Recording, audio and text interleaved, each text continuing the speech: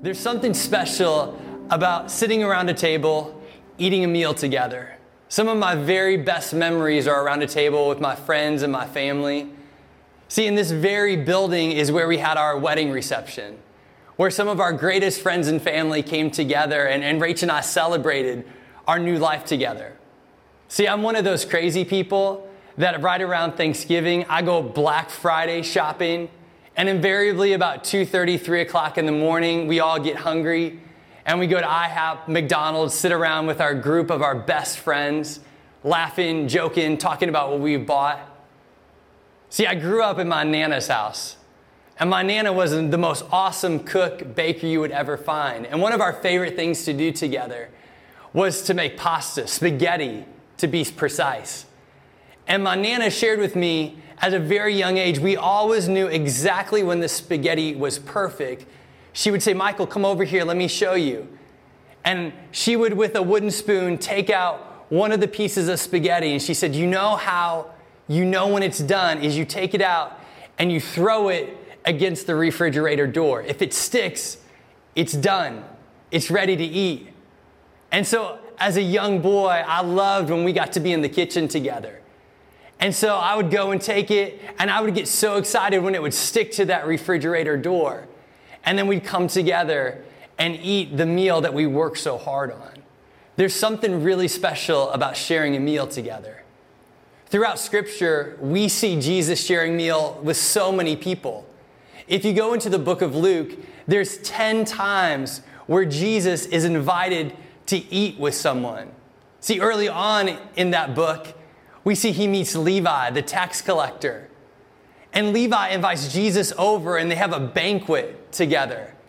And all the religious leaders are up in arms. They even say, "Why are you eating with such scum?" And then it continues on where Jesus is having another meal. And while he's there, there's this, what they call a sinful woman, that comes and pours perfume all over his feet. It actually says that she washes his feet with her hair, with her tears. And then finally we see that famous story where Jesus, after he's done preaching, he wants to feed the assembled crowd. When he has 5 loaves, 2 fish, and in an amazing story, it multiplies, and he's able to feed the 5,000. See, there's something about a meal. Since the early days of civilization, meals have been a key way to connect with one another, to have relationships with one another. It's no surprise that Jesus spent his last hours around a meal with some of his best friends, his favorite people in the world. See, in Scripture, we call that the Last Supper. It's found in Matthew 26. See, these were his friends that he had spent basically the last 3 years together. And they're coming together one last time because Jesus knows what's about to happen. And when you go into that passage in Matthew, shortly after they start eating, Jesus drops a bomb. He says, "Shortly, one of you will betray me." And they start to ask, "Jesus, will it be me? Will it be me?" And Judas speaks up and says, "Lord, will it be me?" And Jesus identifies Judas as the man who would soon betray him. And so they sit down and they eat together. And can I tell you, that shows the amazing love and grace of Jesus, that even in the man that he knew was about to betray him, he still shared a meal with him. He still spent time with him to be present with the man who would very soon hand him over to be killed. You see, think about the last person you would ever want to share a meal with. Your boss, your ex, your mother-in-law. Just kidding, Letty. Think about that person. That's who Judas was to Jesus in that moment. See, 1,000 years earlier, David prophesied that this would happen. All the way back in Psalm chapter 41, verse 9, he says, "Even my best friend, the one I trusted completely, the one who shared my food, has turned against me." Jesus knows what's going to happen next. And so he excuses himself and he goes to pray in the Garden of Gethsemane. Gethsemane, that word is translated olive press. You see, their olives from the neighborhood were crushed for their oil. It's very fitting that it's called that because that was the same spot that the Son of God would be crushed. And see, I think he chose that place because Judas would have known where it was. It was familiar to him. You see, Jesus wasn't going off somewhere to hide, but he went willingly to begin the process to give up his life for you and for me. See, and he knew both the physical and the spiritual horror waiting for him at the cross. Jesus would stand in the place of guilty sinners. He would take on the punishment, the sacrifice for you and for me. He who knew no sin would be sin for us. And as the story unfolds, we see here that Jesus is arrested. He's brought before the council. He goes to trial before Pilate, and the accusations against him are read. And as it goes on multiple times, it says that he was silent. And Jesus at this point, he could have called a whole host of witnesses. He could have gone back and talked about the people that he healed, the people that he was able to make walk, the blind that he showed how they were able to see now. But instead it continues on that Jesus remained silent. See, he could have defended himself. He could have spoken up against all the false testimony that was being brought against him, but it says he didn't say a word. He didn't want to be set free. Rather, he wanted to endure the punishment that was set for us. See, and the question was from Pilate, do you want to release Barabbas or release Jesus? See, Barabbas, he was a criminal, a murderer. He would be what we would look at as a modern day terrorist. And instead, the crowd calls out for the release of the criminal, the one who deserved the punishment. And their chance of crucify him overtake the crowd. See, in just a few short days when Jesus came in, back on Sunday, he was worshiped. They praised him. And by 5 days later, on this Friday, they were screaming out for him to be crucified.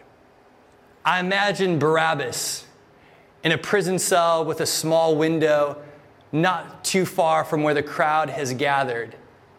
And in that tiny space, he can't hear what Pilate's saying when he's saying, "What should I do?" But Barabbas can hear the crowd saying, "Crucify him." And then he continues on when Pilate's saying, "Who do you want to release?" But Barabbas can't hear that. All he hears later on is the crowd chanting, "Barabbas." So imagine his surprise when the guards walk in and he thinks that it's his time to be led to his certain death. But instead, he hears the guards say, "You're free. You found freedom." If anyone knew what it meant for Jesus to die in his place, it was Barabbas. He was a terrorist. He was a murderer. Yet still he was set free while Jesus was crucified. And let's go a step further. See, I wonder if the cross that Jesus would eventually be hung on was the cross that was originally set for Barabbas. And so we see Pilate, he hands over Jesus to the Roman soldiers and they beat him with a whip made out of leather. And it says on the end of it, it has sharp pieces of bone or metal at the end, and it would have reduced Jesus' back to raw flesh. See, it wasn't unusual for a criminal to die from a scourging before he was even crucified. See, what happened a lot of times, the blows would lessen as the criminal confessed to his crimes. But as we've seen, Jesus remained silent. So they would have continued to beat him at maximum strength, not slowing down. And so they strip him down. They put a purple robe on him, a crown of thorns. They give him a scepter that's really just a reed stick. They're making fun of him. They say, "You're the king, so we're going to dress you up. We're going to treat you like the king." And they start bowing down. They start mocking him. Scripture says they start spitting on him. And it's remarkable that the immediate judgment of God doesn't start raining down from heaven, that a legion of angels aren't sent to come to his defense. See, as the Father looked down at his Son, it's such a vivid picture of God's mercy on all of us. See, and they lead him, it says, away to be crucified.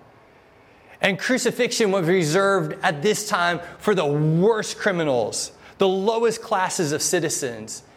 And usually crosses would be fixed in a visible place just outside the city so everybody could see. See, I imagine that Jesus had passed this spot many, many times. And that spot that he had seen many times was now reserved for him. See, crucifixion was designed to be the most gruesome, the most humiliating way as possible. See, it probably wasn't like we often see in the pictures. See, he was kept naked to die with as little dignity as possible. It goes on to say that they took 6-inch iron spikes and shoved it through his wrists, hammered them in, and then they did the same to his feet. It was a gruesome death, and as he's lifted up, he looks down at the Jewish leaders. He looks down at the crowd, the supporters, the soldiers, and he says something so unbelievable that's captured here in Scripture. Father, forgive them, for they know not what they are doing. See, he recognized in that moment that they didn't understand the full extent of what they were a part of. Jesus here, he was practicing what he had so long preached. Because in Matthew 5:44, he says, love your enemies, pray for those who persecute you. See, it's one thing to say it, it's something entirely different to live it. And Jesus is placed in the middle between two criminals. And they begin to taunt him. They say, if you're the Messiah, save yourself and us too while you're at it. But one of the men, as the time passes by, he changes heart. He turns to Jesus with as much strength as he can muster, and he says, Jesus, remember me. See, and we're not entirely sure why that is. Maybe he had heard the rumors that had been spreading through the town, that this could really be the Messiah. Possibly he had been in a crowd when Jesus was teaching in the past. Or maybe, just maybe, he watched how Jesus was facing his own death. He saw how he was handling his hardships. You see, when we go through trials, it allows our testimony to shine. See, there on the cross, Jesus gave him the most important gift. It goes on to say, truly I tell you, today you will be with me in paradise. See, he was a thief. He had lived a life full of sin, but even then he was going to heaven. Can I tell you today, Jesus wants to offer the same forgiveness and salvation to you. See, I believe that salvation is a process. I believe that salvation is ongoing. I've often told people, see, I was saved when I was 7 years old. See, I started a relationship with Jesus at that young age. It's the whole idea of Ephesians 2:8. It is by grace that you have been saved through faith. See, it's a done deal. You were saved in the moment your sins were forgiven. But can I tell you today, I don't believe that that's all there is to it. Because in 2 Corinthians 4:16 it says, though outwardly we are wasting away, yet inwardly we are being renewed day by day. Are being renewed. That's present tense. See, I was saved, but I'm also being saved. I'm being renewed. There are still things in my life that Jesus is working on with me. But then it goes a step further. Not only was I saved, not only am I being saved right now, but I look forward to the time at the end of my life when I will be saved. Listen to what it says in 1 Peter 1:5. And through your faith, God is protecting you by his power until you receive this salvation, which is ready to be revealed on the last day for all to see. To be revealed. Future tense. God's power is the opportunity where we find our security. See, salvation is a process, past, present, and future. When Jesus was on the cross and he's looking down, he couldn't help but notice a ton of people who hated him, who were jeering at him, who couldn't wait for him to breathe his last breath. But also, as he's looking down there, he saw the people who loved him, the most important of which was his mother, Mary. And he looks down on her with love, and I wonder what went through Mary's mind as she stood there. I wonder what she thought, because she had been through a lot with Jesus. She had become pregnant as a young virgin girl. She had given birth to Jesus. And all throughout his life, I'm sure she worried about where he was traveling and the people who were angry with him and protection. But I'm sure she started to wonder if this was a part of the plan, or something had happened to make the whole plan go awry.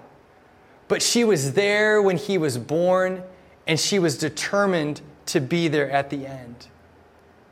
And as Jesus looks down, he sees his mom and John, the only disciple that had the guts to show up.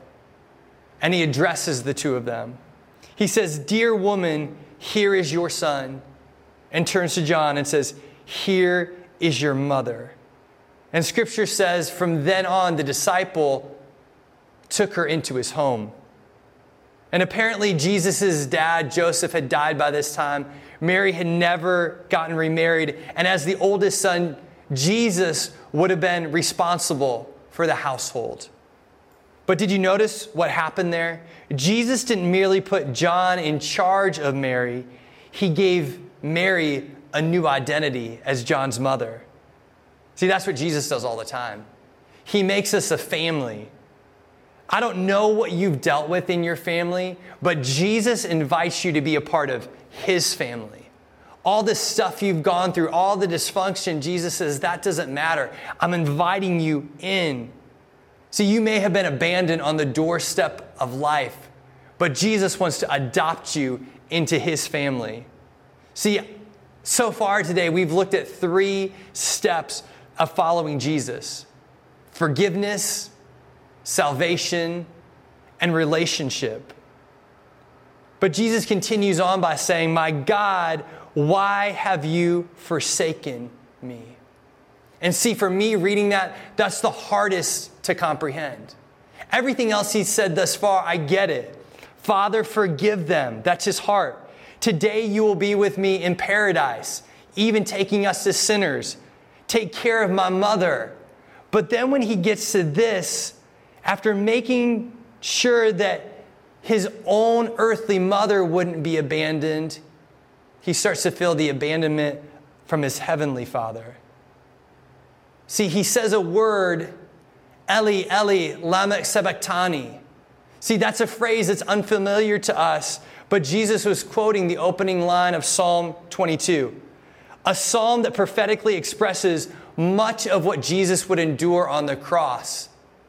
See, that was written over 1,000 years earlier, but it talks about what one day would happen to the Messiah.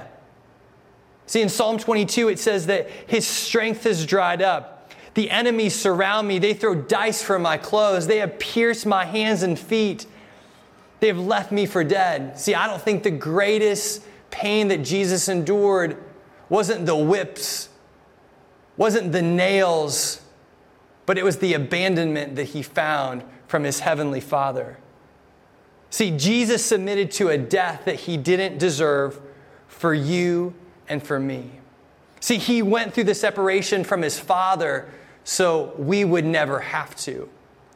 That same Jesus that was forsaken says to you, I will never leave you. I will never forsake you. See, Jesus had known great physical and spiritual pain throughout his life. He had suffered a lot. Yet he had never known separation from his Father. But in this moment, a holy transaction takes place. God the Father regarded his Son as if he were a sinner. See, the Apostle Paul later writes in 2 Corinthians, God made him who knew no sin to be sin for us, so that we might become the righteousness of God in him. Jesus not only endured the withdrawal of his Father's fellowship, but also the actual outpouring of his Father's wrath upon him as a substitute for all of sinful humanity. See, my God, why have you forsaken me? And I can imagine God saying, because my son, you have chosen to stand in the place of guilty sinners. You who have never known no sin, you've been made the sacrifice to become the sin, to receive my wrath. You're doing this because of my great love and because of your great love for all of humanity. It was customary to give those who were about to be crucified a pain-numbing, mind-numbing drink to lessen the awareness of the agony that was awaiting them. But Jesus refused all that. He chose to face the spiritual and the physical terror with his sights and his emotions fully aware. But as the afternoon goes on, he later accepted a taste of greatly diluted wine to wet his parched lips, his dry throat, because he wanted to say one final announcement to the world with a clear, loud voice. See, most victims of crucifixion spent their last hours in unconsciousness before death. But Jesus was not like this.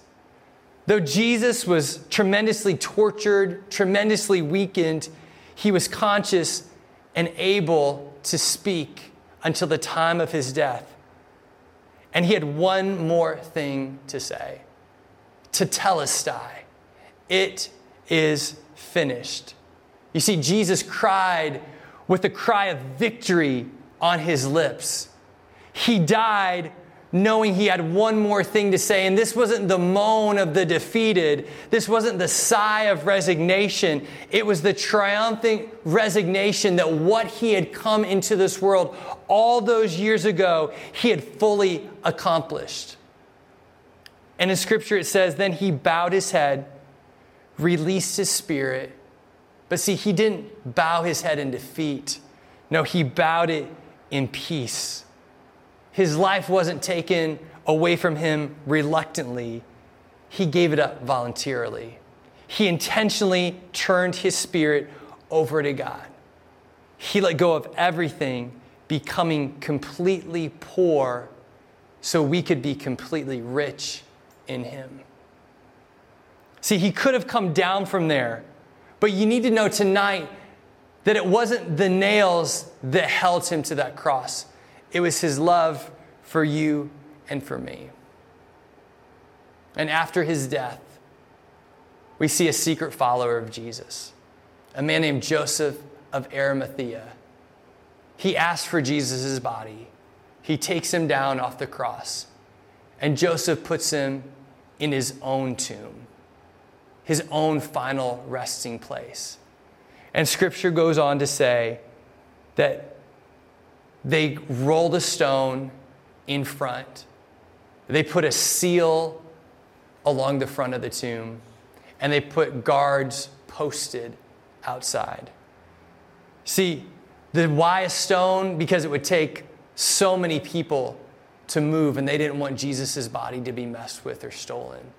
They put a seal.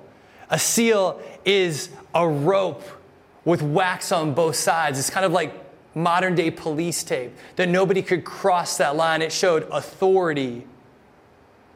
And then they had guards set up outside of it. And a typical Roman guard post would be about 4 men fully armed, so no one could come and take Jesus' body. See, but that's not the end of the story. See, the greatest miracle in history was about to happen in just a couple days. The greatest story ever retold was about to happen on Sunday. It was about to go silent for a day or two, but Sunday was coming. See, Jesus, he was rejected. Jesus was rejected, and there were people that chose Barabbas. They chose the murderer over the Messiah. And there's so many times in life that many of us many of us have chosen other things over Jesus. And see, on a weekend like this, it's a great reminder that Jesus is calling us back. He's saying, choose me over everything else that you're going through right now. I know it's rocky. I know it's uncertain. I know you're trying to figure it out on your own. And Jesus is saying, trust me. Rest in me. Choose me. Don't reject me any longer. I want a relationship with you. I want to lead you. I want to guide you. See, no matter your past, God is calling you into your future. And see, that's my prayer for you today. As we conclude tonight and we look in anticipation for Sunday morning, I want to pray that God would speak to you, that you would follow the direction that He has for you, that if you've turned away from Him in the past, He's given you an invitation to come back and follow Him. Will you pray with me? Dear God, I thank you for sending your Son all those years ago, for sending your Son to the cross to take the punishment for all of my sins, to send your Son who did no wrong to take the punishment for all the things that my life has been full of. And God, this evening we confess to you. We thank you. We thank you for what you've done and what you're continuing to do in and through each of us and in and through our nation and throughout the world. God, we trust you. We know that nothing takes you by surprise, and we rest in the fact that you have a plan and a purpose and a future for each and every one of us. We love you, Jesus, and in Jesus' name, amen. See, we're coming back on Sunday morning, and we invite you to join us again at 10 a.m. this coming Sunday morning, because the story isn't done, it's just getting started. Thank you for joining us tonight. I love you, Riverside, and I can't wait to be back on Sunday morning. Have the best night. God bless you.